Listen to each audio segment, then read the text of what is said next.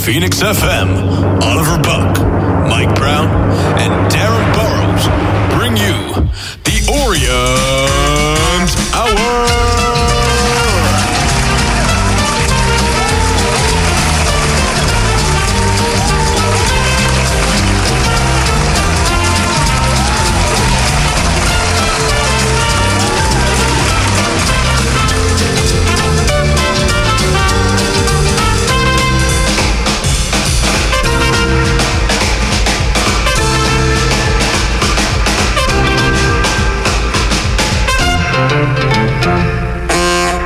Yes, hello to all you beautiful people out there, wherever you're listening from, and thank you for joining us. Now, it's you that need to be thanking us because we're spoiling you tonight.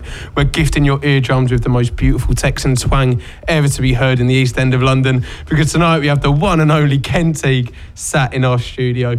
So guys, make sure you do get your questions in for Mr. Teague on Twitter or Facebook at the Orient Hour. And Mike, we look set for a good one tonight, don't we? I can't wait for this show, mate, honestly. Don't forget as well, we got Howard Gould, who is the Community Liaison Officer. Yeah, got it. Got it. You're learning to read. And of course, Martin Belam from the Guardian. We're spoiling them. We're spoiling them. Well, it's a dreamy trio we've got for tonight's show. And of course, the daddy-o, the golden nugget of knowledge, our co-host Darin Burrows. Darin, it's a slightly different week this week because we've had an extra day in between the two games, or in between the game and the show. Well, first of all, I'll give you that $5 later for calling me. An extra day to enjoy, really. Yeah, I was going to say, that's the way we look at it, isn't it? It still tastes just as sweet, doesn't it? Normally Friday at 5 o'clock we're all at work, aren't we? Yeah. Well, some of us. Well, yeah. But it's that Saturday victory still tastes just as sweet. And Martin, it was a 2-0 victory, and it was a good Friday, wasn't it? If we're gonna be punny about it, it was a good Friday. It was. I think if we were worried about the TV hoodoo at all, the team started with the kind of pace that Justin had been asking for. Josh Caroma made a great chance in the first minute from the resulting corner, short ball from JMD to Joby, perfectly flighted cross in. Josh Coulson, 1-0. And then, to be honest, not a lot else happened in the game, which is kind of a relief to say after all the sort of forced substitutions with injuries and red cards we've had. Macaulay Bonne had a goal disallowed for offside, which I don't think we needed VAR for. I don't think he was onside at any stage during the build-up to that move. And then Harrogate had a couple of really, really great chances, actually, in the second half.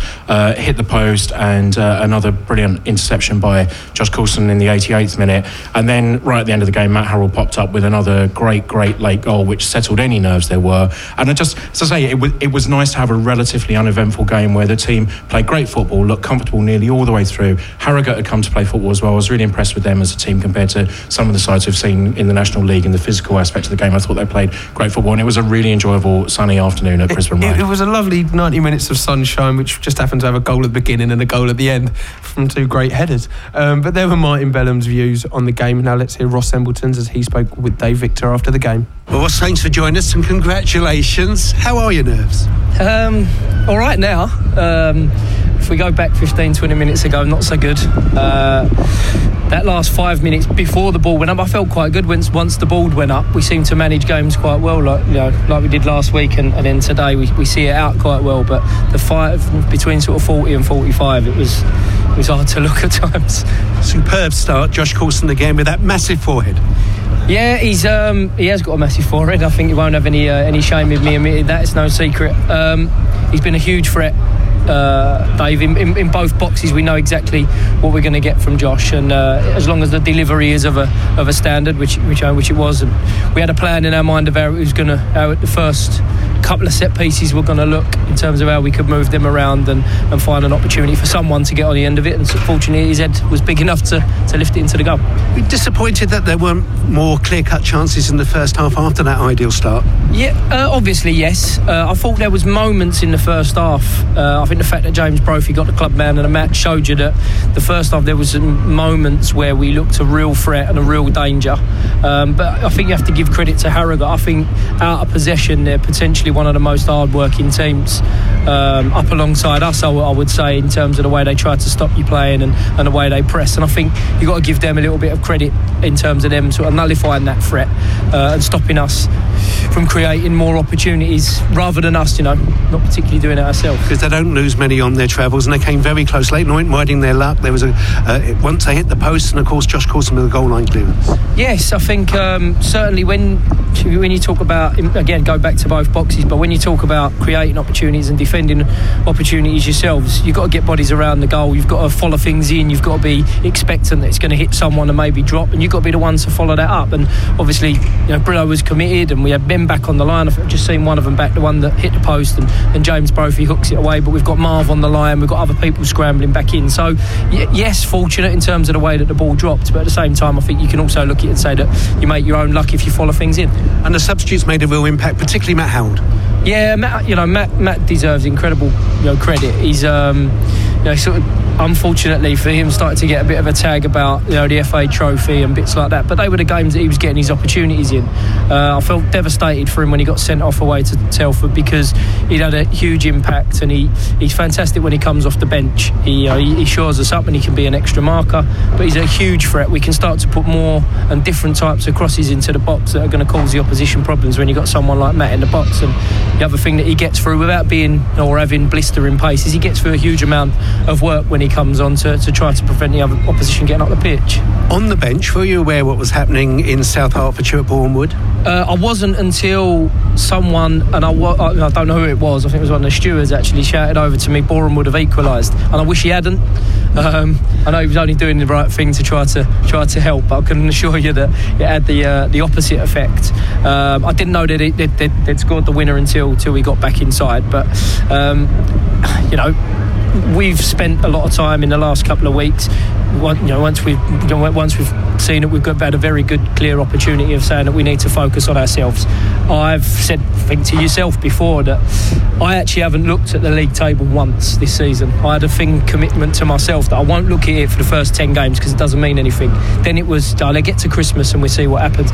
Now I'm in that frame of mind that I'm not going to keep looking. Obviously I'm aware, people tell me, I know what the circumstances look like, but I won't want to look at the league table, because I just think we are in control of our own destiny, and as long as we continue to get the results that we require, then there's no reason to worry about anyone else. So over the next couple of games, if there's anyone that feels like they're doing me a favour, if they just rein it in and let someone else know rather than me. It's going to be a tough one, isn't it? It's Solihull Moors. They also gained a victory today. As we well know, Bromley's a tough place to go.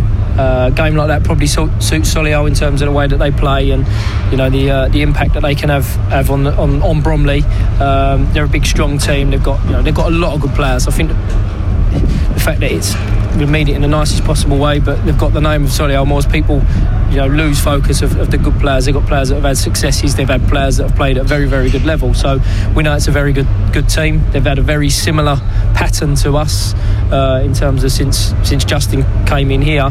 They had obviously a couple of changes of managers, but their run of form and the way that the seasons have gone for them in that period of time is very similar to us. So we know it's going to be an incredibly tough fixture. But I think at the same time, if any of their staff are doing an interview now, they'll be saying everything the same about us. You travelled up on Sunday, I assume? Yeah, we will do. We're in tomorrow morning, so not too much of an Easter, but in tomorrow morning for pretty much a recovery session, and to prepare those boys that haven't quite got the minutes today, and get them ready in case they're required for Sunday. And then we'll train on Sunday late morning to travel up to Solihull in the afternoon. Any injuries picked up today? No, I think everybody's come through pretty unscathed. Obviously some aches and pains and bumps and bruises, but as I've walked out the dressing room there, no one's reported anything that I'm aware of. The yellow card for Craig Clay looked very harsh. I think it was harsh because of the first two tackles that had gone in against us. I think that was where we felt it was a little bit unfair. The question or the answer that we were given at half time was that Craig's one had more force than perhaps the other ones. But I said, well, if he's capable of running a little bit quicker, then he's going to have more force and more momentum behind him. I think I think it's either one in all in really. If all three of them should have been yellow cards or none at all. But I could feel that once two had been let go for them, the next tackle that went in for us somehow it was going to end up a booking. But that's Craig. Craig's that type of player. He's fully committed. He wins the ball back, and I think the fantastic thing that he showed today was that never affected his game. Still made tackles. He was bright in terms of when he could commit himself, when he could go in, when he could be full-blooded, when he needed to hold back and contain himself. So I think that's a huge credit to Craig in terms of the way that he maintained his game. I understand it takes him to 10, but you don't have to worry about that this season. As far as I think once you're two, I think unless you're sending off some bits and pieces like that, I think 10 cards, I think he'll be fine. And finally, the supporters, over 6,000. Yeah, I mean, that was as good an atmosphere today that I've ever experienced here. There was like a moment in injury time where everyone was up on their feet, and it was huge, and we were really clear of the fact that we haven't done anything yet. So as a staff and players perspective, we needed to make sure that it was contained celebrations, but celebrations all the same. But that there was moments in that last sort of bit of injury time there where I thought, wow, I haven't seen this place like this, and if we can continue to put the results in and the performances in that we have of late, I cannot even begin to think what this place is going to be like within the next couple of weeks. Looking forward to it. Congratulations. Thanks, Ross. Now, Kent, for the first time in what felt like forever yesterday, the O's got off to an absolutely flying start with Coulson nodding in with only a minute or two on the clock. They looked so up for it, didn't they? Yeah, I think that we were good to go. And I think our players are playing in a way that they know they really don't have things to lose anymore. They just have things to win. And they're playing out of their passion, and they're playing out of what they know that they want. They can see what they want, and they know they can achieve it, and so they can get off to a very, very fast start. And it's a lot of fun to be there, no doubt about that. Well, Friday was very fun indeed, thanks to that victory. But Howard, Ross actually spoke about how the boys had worked in the week on how to break Harrogate down with their set pieces. It's been a crucial ingredient to Orient's success this season, just throughout the whole year, hasn't it? It seems to be, which is it dumbfounds most Orient fans, because I don't remember the last time we used to score from corners this regularly. There were seasons and seasons that would go past, and we let 12 in every 3 or 4 games that could never score from a corner. So, but it does help with, the centre backs, all big guys. You've got to use them to the best of their ability, haven't you? All good in the air. Macca's great in the air, So it's throw-ins, it's corners, it's free kicks. If we get the ball in the box, we look dangerous, Ken. And is there a man of your staff that you think deserves the praise for that? Well, of course, I'd start with Justin and Ross and Danny Webb. Those are the three that are architecting the different plays that they're running, the different strategies that they're employing. And I think really Justin, one thing that Justin has done really well over the last year and a half is he's taken the material, the clay, if you will, that's been given to him by Martin Belam, and he's turned it into something fantastic. And I think that Justin does a great job of helping these young men understand what their strengths are and how they can best leverage those strengths on behalf of the team. And we said there about the pieces that he picked up and all the different materials, and one of them that he did pick up was Joby. And Martin, he returned to the starting 11 yesterday. Just how much of a boost was it to see him back in the lineup?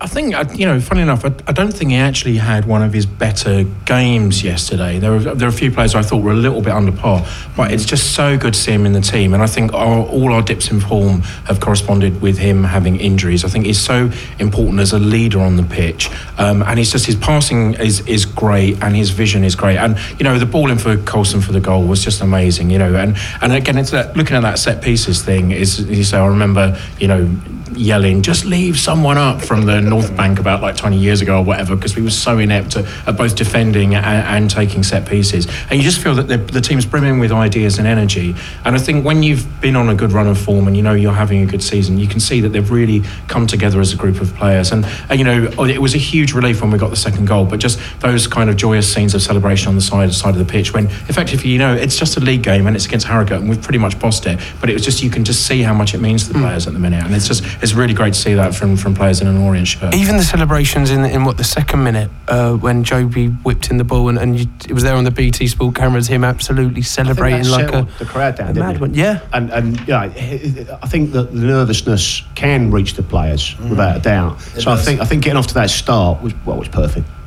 I think we'll all admit that Brisbane Road over the years has not been a fortress for people to come to. It's been somewhere that we can be a bit quiet to get behind the team, and if things aren't going well in the first 10-15 minutes, that nervousness really does transmit onto the pitch. But I think the last few weeks that seems to have really, really gone. We've had such good gates, even for the mid week games against like Fylde and Eastleigh, like really big gates and really huge noise. It's been really enjoyable to be part of. And Howard, looking back at that starting 11, James Brophy started at right back and Jordan Maguire-Drew came back into that number 10 role. And Justin's just really utilising this squad that he's got at the moment, isn't he? It's amazing because I don't think anybody would have said Broth would have been a right back at any time. He came in originally as a left back and then like a left wing back. And he didn't have the best of times when he first came, if I remember. People going, well, not quite sure. He's much better going forwards. Just keep him up front as like a number 11, and then all of a sudden he switches him to a right back, and you think, what's going on here? But he's actually I thought he had a great game yesterday. Yeah, he does, and he got into that space. I was looking at the formation of Harrogate, and he looked like a bit of a 3-2-3-2 or something at times. There was like this gap on the right hand side when they were trying to press and left that centre area, and then when Broth got the ball there, the left back just didn't know what to do, did he? So he's so rapid, isn't he, Ken? The ball sticks to his feet. Are you talking about the snail? Yeah, the snail. No, James Brophy, and in recent games, Brophy the snail. Yeah, Brophy. Justin calls him the squirrel. But even he's gotten some crucial goals in the past week as well, and he didn't really have the best first half of the season, but he's really performing now, isn't he, Ken? Yeah, we happen to have a number of players who are deceptively quick, and it's not just Brophy, although Brophy has just flat out world-class speed. We've got a number of players who are so deceptively quick. There were a number of times yesterday when we were maybe a quarter of a step away from unbelievable brilliance. And it's not just Maguire-Drew, and it's not just Karoma and Bond and that. Marvin Ekpatita decides he's going to go up and have a little shot at it too. And so, we have a squad right now, or a side right now, that has decided they are going to do what it takes to win. And they're doing that. And it's so enjoyable to watch. It is, and yesterday, or on Friday, sorry, I'm getting myself confused. On Friday, it was good to watch. But Martin, do you feel that after their kind of rapid start, do you not feel they should have tried to push for making a bigger gap in the scoreline in that first half? Or do you think Harrogate were just a decent side? I thought Harrogate played well. I mean, I think that we made some half chances. I think at times we were a little bit guilty of poor decision making, and I think he scored a couple of goals in recent matches, so Josh Karoma is entitled to have a go, but there were a couple of times where he ended up taking quite wayward shots where you thought the pass was the better option. But he's a young player and he's developing. As I say, if you've scored 2 goals in the last 3 games, you always he's always going to fancy his chances, and so I thought it was interesting that the switch that Justin made was to take Josh off, and I wondered whether there was a little element of man management, of perhaps you've been a little bit too big for your boots down there and that side, and there was certainly one chance where you felt like Bond was in a much better position to convert. But I don't know, I think it's, goals change games is a real cliche, and having got the early goal, I think if we hadn't scored the early goal, I reckon at half time it would have been quite a frustrating performance because we hadn't kind of managed to make that breakthrough in the final third. But having said that, I think everyone was just really happy that we'd gone. I thought they were decent opposition. I managed to get a couple of words with Simon Weaver, the manager, after the game, and he said, and his words were, the difference was in the box. You were more clinical in the box, both boxes, and he was very complimentary of Orient as a club. I was equally being very complimentary of Harrogate. On another day, we don't get that fast start. On the traditional Orient day?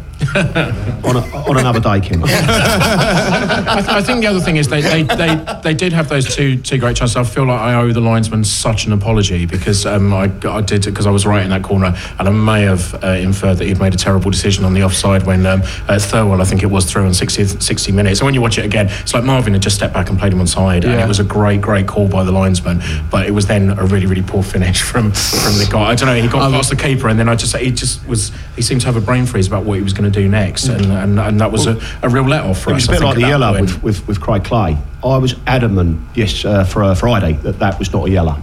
Adamant, it wasn't a yellow. Watched it back, it was a yellow. For me, it was. He kind of went up with his.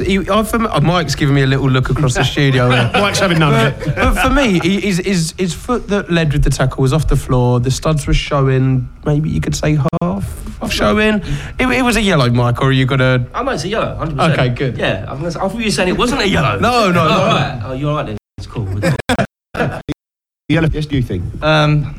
Sometimes I look at these things as a referee. And it's all to do with angles and speeds and things. So from where I was sitting, obviously not the referee's angle, I personally thought it was a good old-fashioned 50-50, that he's won the ball cleanly and the guy's milking it, which he did a little because he was sitting facing the stand and he gave us all a big wink and a smile. That's what I heard. And you think, mate, you've done it again, you've conned the ref. So to me, I just thought it was a solid 50-50, but from a different angle, it looks completely different. So you've seen the studs up and things. I just wish he'd been on the number 4. What a whinge bucket he was, weren't he? I'd love him in the ref every 30 seconds, wasn't he? Kind of player that are in these successful sides, especially in this league. He's a decent player, Ollie. He's a decent player. A terrier that you wouldn't like him. You hate to play against him, but you'd love him in your team. But Howard, they're chatting about the ref. How, on the whole, how do you think he got on? Because I think some of the frustrations with that Clay tackle was because of the inconsistency. Maybe did you feel as though he had a good game yesterday? Well, to be fair, I think he's slightly better of quite a bad bunch we've had. The standard is obviously poor, which is everyone's aware of across the league. No one would argue. No, I don't think so. But I thought it was slightly better than the rest, if you like. I'm with you on that one, H. Yeah, I agree with you. And I've looked at the previous games that he's done with us, and he does seem to have. He is one of the better ones of a poor bunch, which is not really saying much, maybe. And moving into that second half, we've touched on it briefly, but my heart was in my mouth a few times. I think Dean Brill got rounded twice, but I think it was the same player. How do you say his name? Thirlwell? Thirlwell? Yeah, we'll go with anything T. We'll call him T. T rounded Dean Brill a couple of times in that second half, and as we said there, he dithered once, and then Ken, your heart must have been in your mouth, but Josh Coulson, my word, what a block he made to stop it from going in, because it did look as though it was creeping in, didn't it? Yeah, somebody sent me a picture of it, and I basically responded, the artistry, the practice, the desire, the skill, unbelievable. I mean, it's just unbelievable. It really is, and you look at that picture and you think, if that ball was a foot higher, if it was half a foot higher, it could have been, and this was when we were only 1-0 up, and it could have been a completely different day yesterday, couldn't it? Yeah, I mean, the 88th minute, and I mean, it would have been an absolute a really crushing goal to concede. And then I was, in the build-up, I wasn't sure whether Dan Happy had got a shout from Dean Brill because he appeared to hesitate and let the player get around the back of him, which isn't like Dan because he's been so consistent during the season. And but between the two of them, and as I say, but just amazing from Josh Coulson. And you think he put us in the lead in the second minute and then stopped basically a certain goal in the 88th minute. He hasn't just got a massive forehead, has he? He's got a great big toe. That was the only disappointment, that it wasn't a diving header that had gone in to clear it off the line. That would have been good. And talking about headers as well now, what a perfect segue into that beautiful ginger man. He's been dubbed the FA Trophy legend, Ginger Pele. Something only his wife should call him, in my opinion. Carry on. I love him. Matt Harrell, my word, what an impact he's making week in, week out off the bench, Mike. Well, there's discussion a couple of months ago, we need a better target man, we need a better impact player. We signed Jay Simpson thinking he's going to be that guy. Matt Harrell's gone, no, I'm not having that. And he's just pulled his socks up and he's been the main man, hasn't he? Because he struggled with the first. I think he was injured in pre-season, Kent, am I right? He was injured in pre-season, but it feels as though he's kind of really found his role that suits him in this squad now, and he's he's punishing defence in this league week in, week out. He's proven, he's confident, he fancies anything, thinks he can win any ball, thinks he can... Every header's his, and fair play to him. And he deserved that goal. Yeah, I mean, he's done it time and time again, in his second half of the season, and every time he comes on, there's real belief that we're going to get another goal.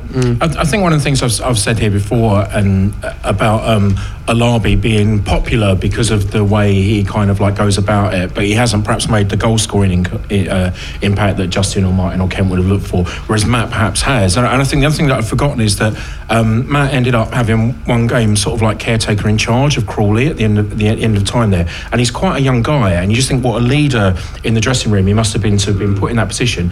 And he's also accepted being part of the squad and being on the bench and coming out and making an impact. So I think that says a lot about him as a character, that he's taken that on. And just think the goal at Brackley, the vital goal against Halifax, and then the goal on Friday, just right at the end of the season when you want an impact sub to come on and make a difference. He's just really done it for us, and it's just been great to see. And there's again, talking about photos, there's an amazing photo of him scoring that goal, just the concentration on his face. It's a great picture of him. I thought you was going to talk about another picture of Matt Harold that's done the round. I've heard about this picture and we'll move swiftly on. It's just him in an Orient kit looking happy. But I'm going to look away from Ken for a second there. I'm going to exclude Ken from this conversation.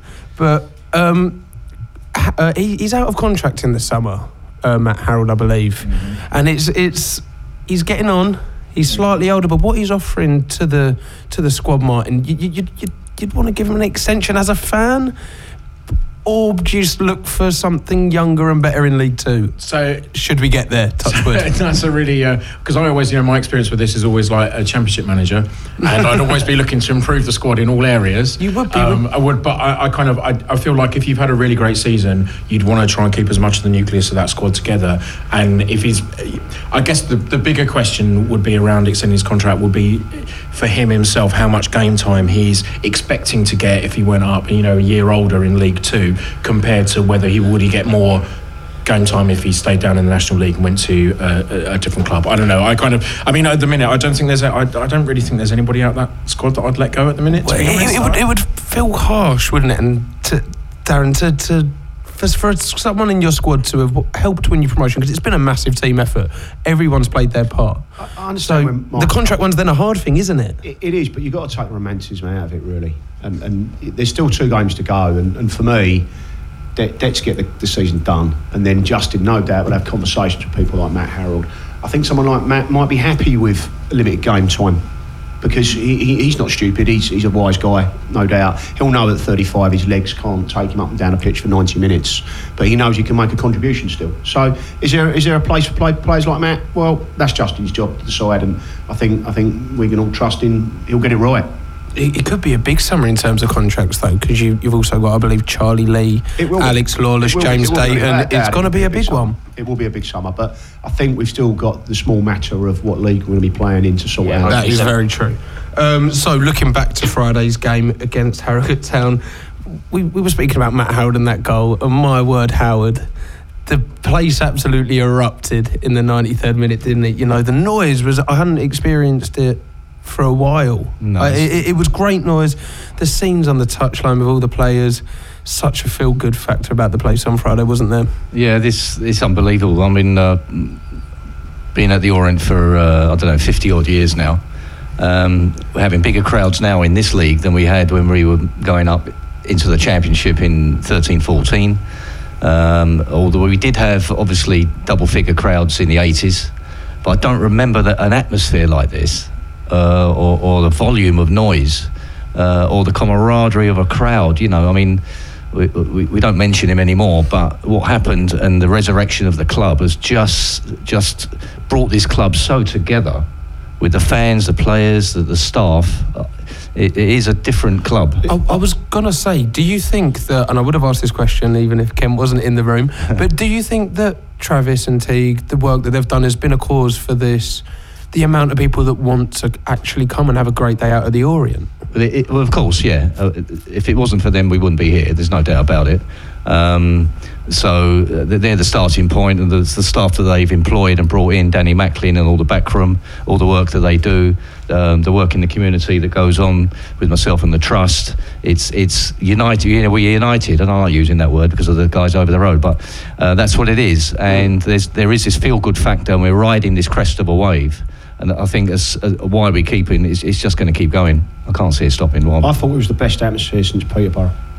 Yeah, for sure. That's how. Do you think it matched Peterborough? No. If I'm brutally honest, Ollie, no.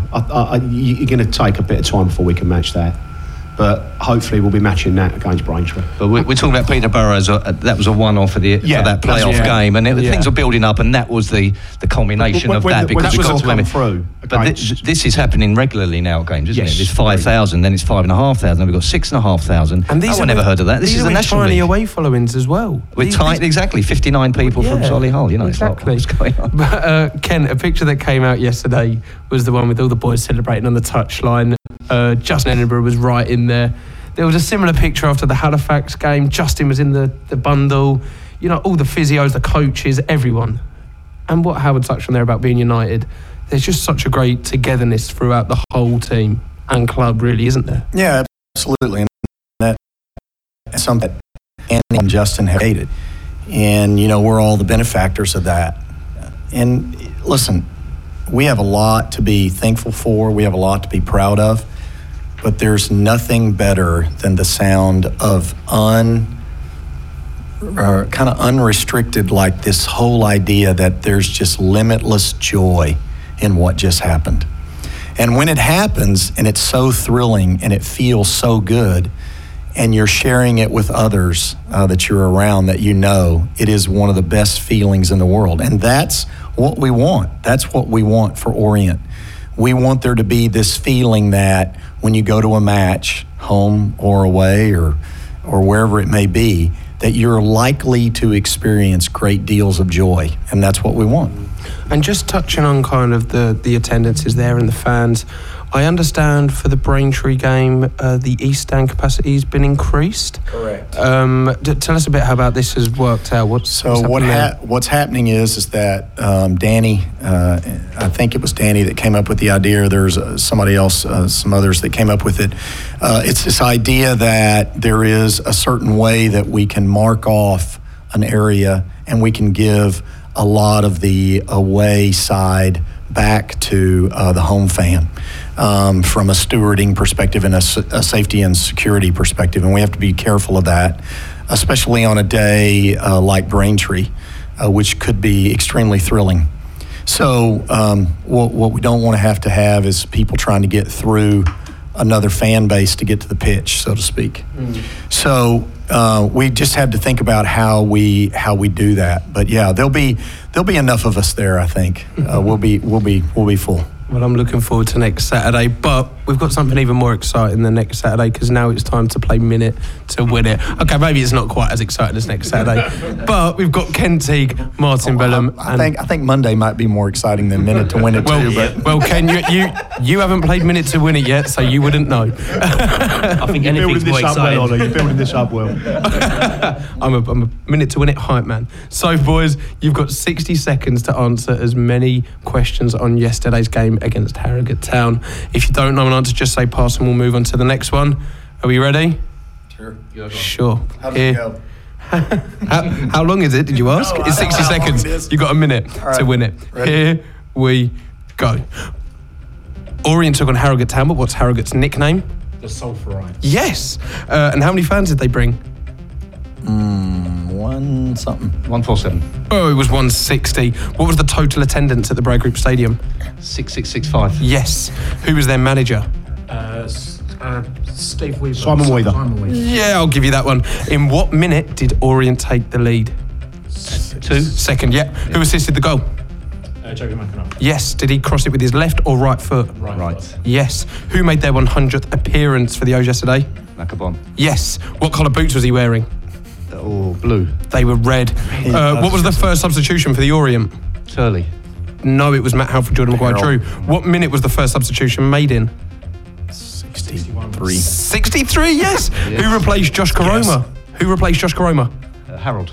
It was Jamie Turley. What minute did Turley come on? 78. 77. Half a point. I'm a good guesser. He knows his stuff, doesn't he? I'm a good guesser. I think all he's done for the club, we'll have to give him a point. Was that a minute? That wasn't a minute. That was bang on a minute. And you got 1, 2, 3, 4, 5, 6, 7, 8. Now, I always want to give you half a point for that 78 because it was close.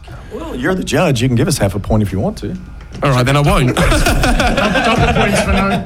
I think it's safe to say that the ref's watch was wrong and Kent was right. I'm not going to argue with Kent. This is going off for Kent. I'm still the one who doesn't understand offside, back pass, yellow card, red card. There's a whole slew of stuff I still can't figure out. I watch it and I still don't understand it. Well, to be fair, then you did pretty well with 8 points. That's not a bad effort, right? Mike, we did it as a group. We did it as a group. League official. Right, Mike. After that chaos, you know what we need in our life? Stats with Matt. I think we could do with a little bit of stats with Matt. Get him on the blower.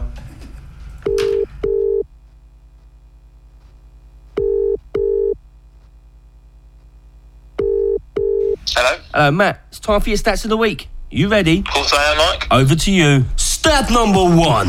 Orient's opening goal versus Harrogate was the quickest goal of the season and the fastest since Macaulay Bond's strike against Aldershot back in January 2018. Stat number 2. Josh Coulson struck his 8th for the season on Good Friday, and since his return from injury in February, the 30-year-old has averaged a goal every 180 minutes. Stat number 3. Orient's opening goal versus Harrogate was the quickest goal of the season and the fastest since Macaulay Bond's strike against Aldershot back in January 2018. Stats incredible. Nice one for that, Matt. Cheers. No worries, see you tomorrow. Mike, did we just get two of the same stats there, Mike? We might have, mate, yeah. Sounded like the stats were about to go into an infinite loop.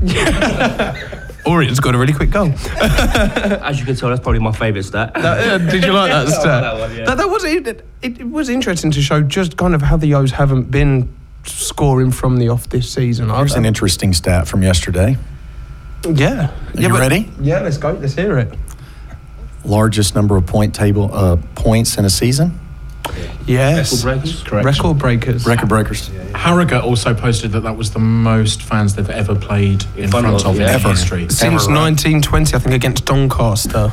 I think that was the tweet I saw. But these boys have been breaking records all season. They had the longest unbeaten start. Now the points. They've just got one thing to kind of make them real history boys, don't they, Martin? Finish up. Yeah, finishing up.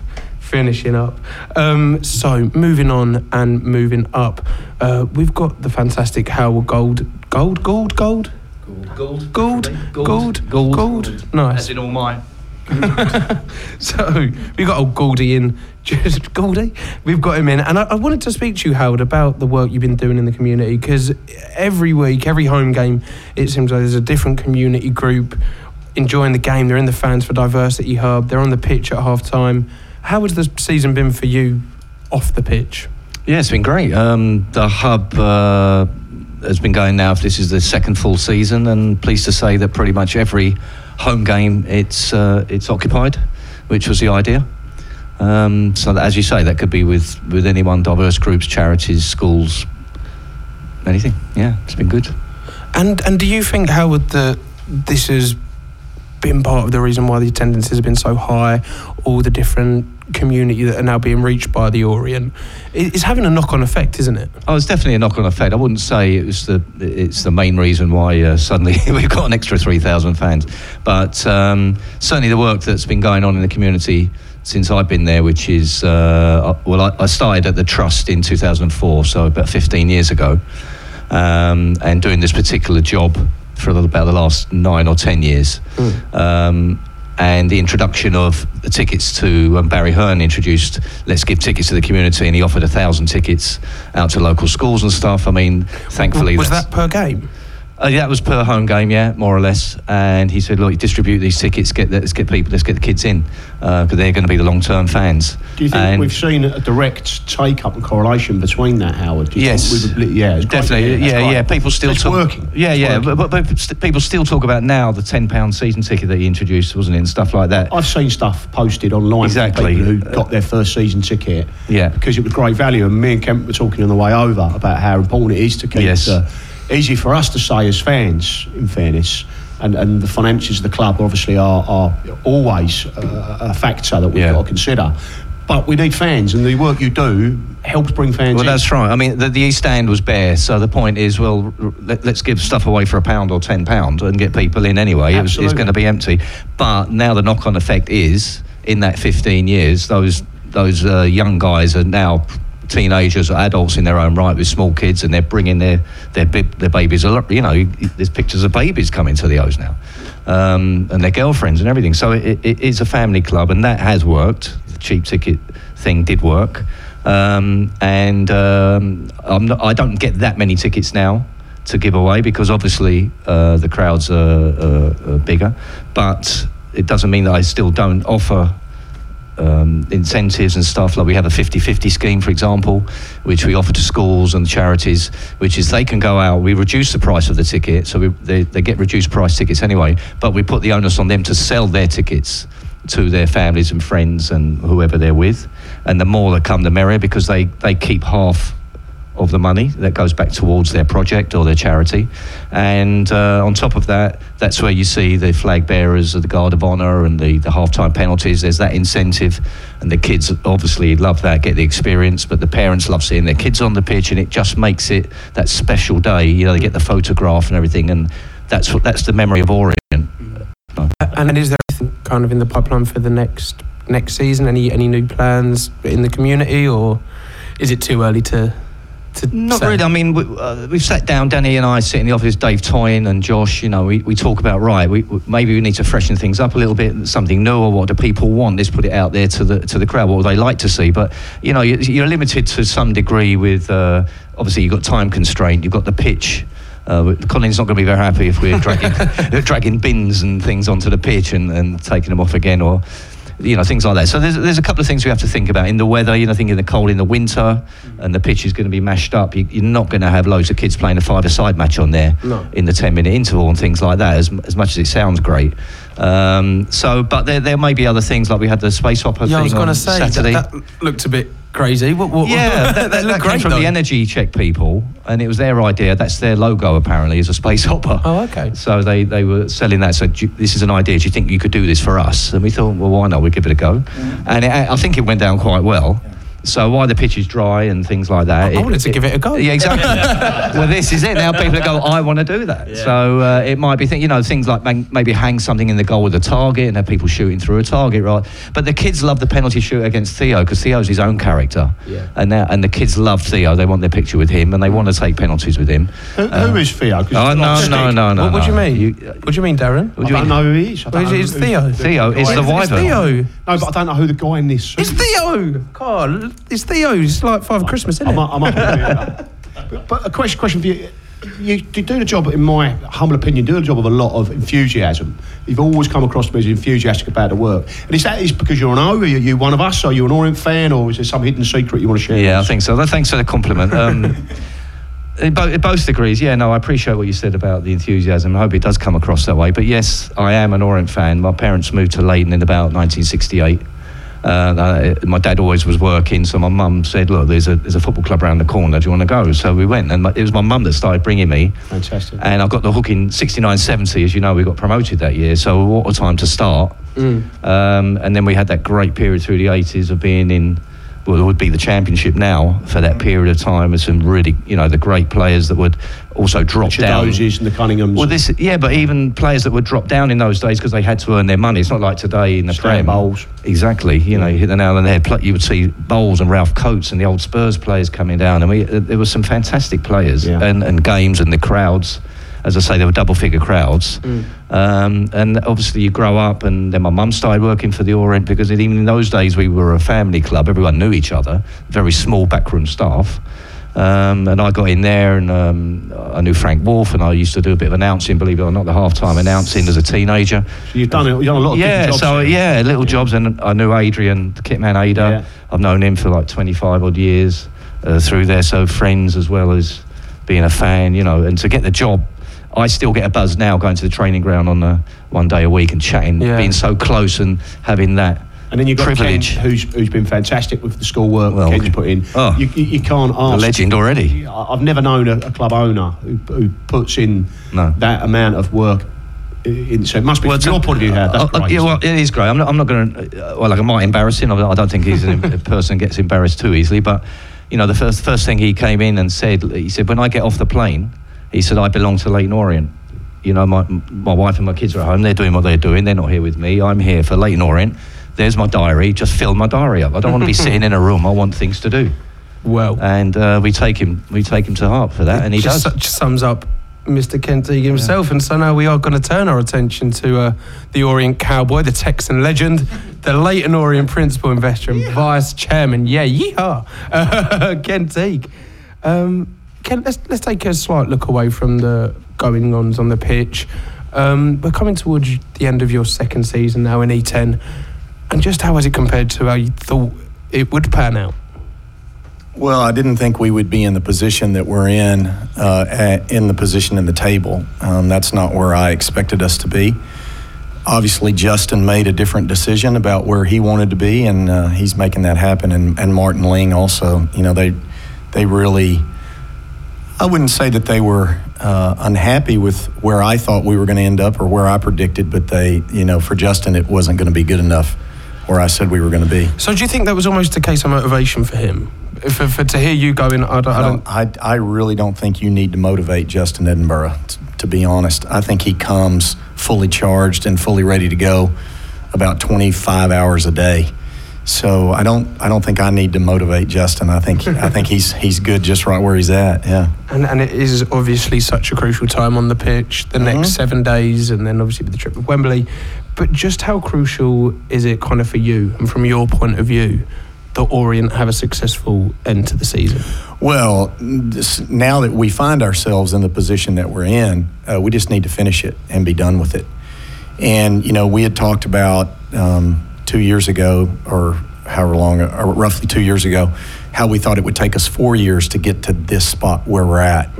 We've obviously done it a little bit faster than we expected. And, you know, I think that's through a tremendous amount of work from a lot of different people. So we're very blessed, and now we just see where we end up. And I'm very optimistic that we're going to do very well. Our side, Justin, Ross, Danny, all of them, Keats, all of them, you know, they've showed up a certain way this year. I think it would be very uncharacteristic for them to show up any differently the next 2 games than they have the previous 44. So I believe that we are going to do very well. And of course, Ken, can I ask a question? Sure. There was some interest in the past for you looking at other clubs in Europe. Yep. And is that still the case, or have you? No. Where did that come from? Was that just something you expressed in the past? Well, when I started wanting to be involved in professional sports, I looked at clubs in many different sort of areas. So I looked at Major League Baseball, I looked at NBA, and I've looked at football clubs in South America and in Europe, and obviously on North America. It's pretty well known that I made offers on clubs in the United States, 3 different clubs in the United States, 3 different written offers. But I have no desire to own another club in another area, another football club. Can I say or another all Leyton Orient fans? Absolutely. I have no desire, and I've been approached, obviously, over the more successful we become, the more I'm sure both Nigel and I get approached, and because they want us to bring that magic to their area of the world, so to speak. I've been, you know, conversations in Portugal, conversations in Spain, conversations in France, and now the immediate answer is it's not even worth us even having a conversation. I'm not talking about it. I have a single focus, really focused on getting Leyton Orient to where you guys say you belong, and see, I don't have the historical perspective that lets me say that where we belong. And so I just think it's, for me, I'm really focused on Leyton Orient. I'm also now, you know, becoming more focused on some technology stuff that I'm doing. But, you know, my passion lies with Leyton Orient. I promise you, if you ask my mother, who heard me cuss most of April the 6th for about 2 hours, And she, you know, she thinks that I'm going to have a very hard time getting into heaven. But I have a real passion for the game, and I have a real passion for Leyton Orient Football Club. Do you feel as though that's almost not improved, but increased this year because of how it's gone? Oh, well, yeah. I also think that what makes it increase is my absolute honor and chance to get to spend some time at preseason with the players and with Justin and Ross and Danny and Martin Ling, and getting to know them better and the character of the young men that we have that play for us. They are truly just phenomenal. Dates is D11 is one of the funniest, quickest witted, craziest maniacs on the planet, and he's just such a joy to be around. You know, Matt Harold is a leader. He's a quiet leader. He's not out front. Joby McAnuff is just an unbelievable person. Dean Brill is so knowledgeable and just such a great guy. Brophy is just a kid. He's a little kid, and he's just having so much fun. Josh Karoma is so shy, and yet you turn him out on the pitch, and he just blossoms. Easy maniac. Macaulay Bond is a phenomenal player, and on and on and on. Craig Clay and Colson and Ekpatita, and you know, I happened to accidentally, well, I guess I didn't accidentally kiss Dan Happy on the cheek, and Dan is just a phenomenal, and these kids come from phenomenal families, and we are so excited that they're a part of our family. It sounds as if you're talking about your own children here, Ken. This passion that you there is that. I try not to interfere and be too involved with the players, but I do want them to know that we are really pleased. You know, James Alabi, I call him Chaos, and Turley. And if I haven't mentioned your name, it's not, and please don't take it the wrong way, but these people are now a part of the Orient family, and they always will be. And so they have spent their lives getting ready to do what they do, and we absolutely love them for it. Joe Widdowson, when we went to Portugal, I got to spend time with Joe, and he, again, just a phenomenal guy. And I can tell you that here. Let me say this about the players, because I think it's really important that people know this is how I think about it. In order to win the league, it takes 22 to 23. You don't win with 11. And the reason you don't win with 11 is because you only play 90 minutes roughly a week. But you practice a lot more than that.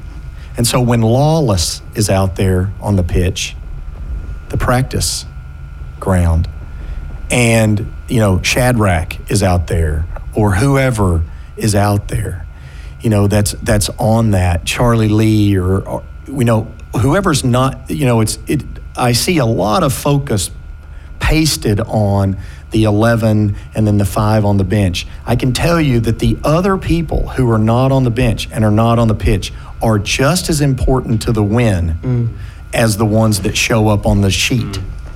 And people forget how important they really are. And they are massively important to our success. Not just because they can go from not on the sheet to on the sheet to on the pitch, but it's because of the amount of skill and dedication and drive and testing that they do of the players that are on the sheet that makes us such a success. Absolutely. Now, Ken, we don't have loads of time, but I do have some questions off of Twitter that we've asked fans to get in for you. Sorry, I'll go faster. I got something to say about the trust. Listen, I wish it could be called. I wish it could be called the Orient 2 Hours, but it's only called the Orient Hour. Now, Amelia Harris at Mills_89X asked, "What's been your favourite Orient game since you joined us, and what is the hardest thing about being owner of Leyton Orient?" The games I hate the worst are the ones we draw. So go from there. So you I don't have a particular game where I say, oh, that was absolutely my favorite. Listen, we've won from the front. We've come from behind. We've come from behind for a draw. We've won with 10 men far too often. There is no one particular match or one particular game. Believe me, I have thoroughly enjoyed, and it's been well documented, my time at Wrexham, my time at Gateshead, my time at Guiseley, and all over the country. So, and no favorite game. You do get mixed up in with the away end on these away trips. It's a tradition. And I love it. Richard Hayden's actually picked up on this tradition and said, "Can you ask Kent if he will be sitting with the Orient supporters on Monday or with the Solihull directors?" I don't know how it works there. I will have a conversation with their director of security and see if there is a way for me to get from where I sit to where I belong in the second half. Nice. And now we've got the stat man in, Matt Bristow, Stat Bristow. He's asked how important has the crowd been in recent weeks. He feels as though the atmosphere has pushed the players on in the recent week. He's listed Eastleigh, Sutton and Harrogate. I believe I believe that the fan plays a paramount importance in what we do. I think there have been times this year when the players might be willing to admit that the fans have dragged them over the line and made it to where we got a result when maybe we wouldn't have gotten a result, or we got a big result when we just would have gotten a result, that draw that I love so much. And so the fans to me are, they are the soul of the club. And that's, they mean everything to me. And the last question, as we run out of time, is actually from me. It's my tweet. Pre-season, Ken? I think there's a lot of Orient fans out there that wouldn't mind a week away somewhere. Yes, there will be a pre-season. Where we go and how that will turn out, I really don't know the answer yet.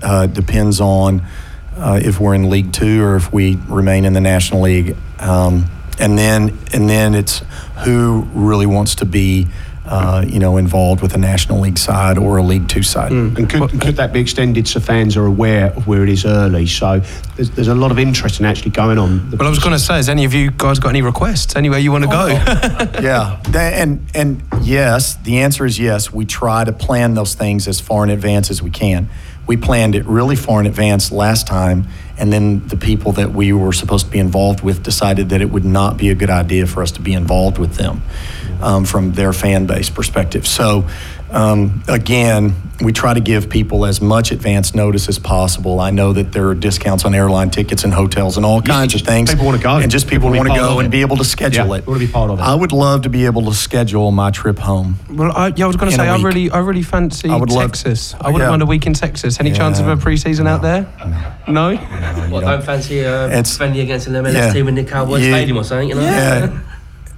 If you want to play in 105-degree heat. Well, I won't be playing. If you want to stand in 105-degree heat and about 95% humidity, it's warm weather training. Get the boys ready for League Two. No, we are all I want to say is this.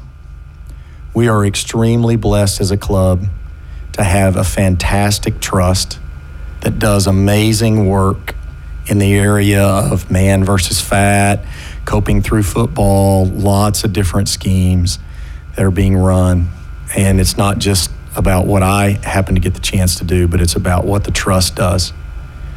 We are amazingly blessed by a back staff, a staff that's run by Danny. That makes a huge difference. And we are amazingly blessed to have people like Martin Ling and Justin Edinburgh on the football side. We are building an incredible club, and we are so thrilled that so many people want to do it with us. And so thanks to the fans for doing that. And what a lovely way to wrap up that chat. Thank you for picking our brains. Now, Howard, we've literally got about a minute and a half left. Is the Orient Hour's favourite ever 11 the striker? It's very controversial on Twitter, but who would you pick as the first striker to go into the favourite ever 11? Like I said off air, it's a tough one with Jamie Scowcroft in there, but and I understand it's got to be from people who I've seen. You've seen, so it's from 70 onwards, and I've seen some great players. Working backwards, Macabon, 50 goals in 2 seasons. You can go all the way back, but I think I have to be relevant and look at the standard of play that I've seen. The highest standard, which would be Championship now, and I think I'm going to go for Peter Kitchen. Peter Kitchen. Great choice. I don't think there'll be any arguments Great there, choice. which is good considering we don't have the time to discuss the choice. So you're lucky. Exactly. Right. So 1 week to go and everything will be decided. A massive week in the history of Orient. And Come on, you O's. It's sure to be exciting, tense, nervous, probably pretty horrible. But thank you to Kent Teague, Martin Belam and Howard Gould for joining us. And of course, my lovely two, Mike Brown and Darin Burrows. And we'll of course see you again here next week at Phoenix FM. And we want you to have a great week, relax, and... But the biggest thank you this evening has to go to that man, Joshy Coulson. So we'll sign out with this belter, and we hope we'll see you next week. Up the O's. Up the O's. Up the O's.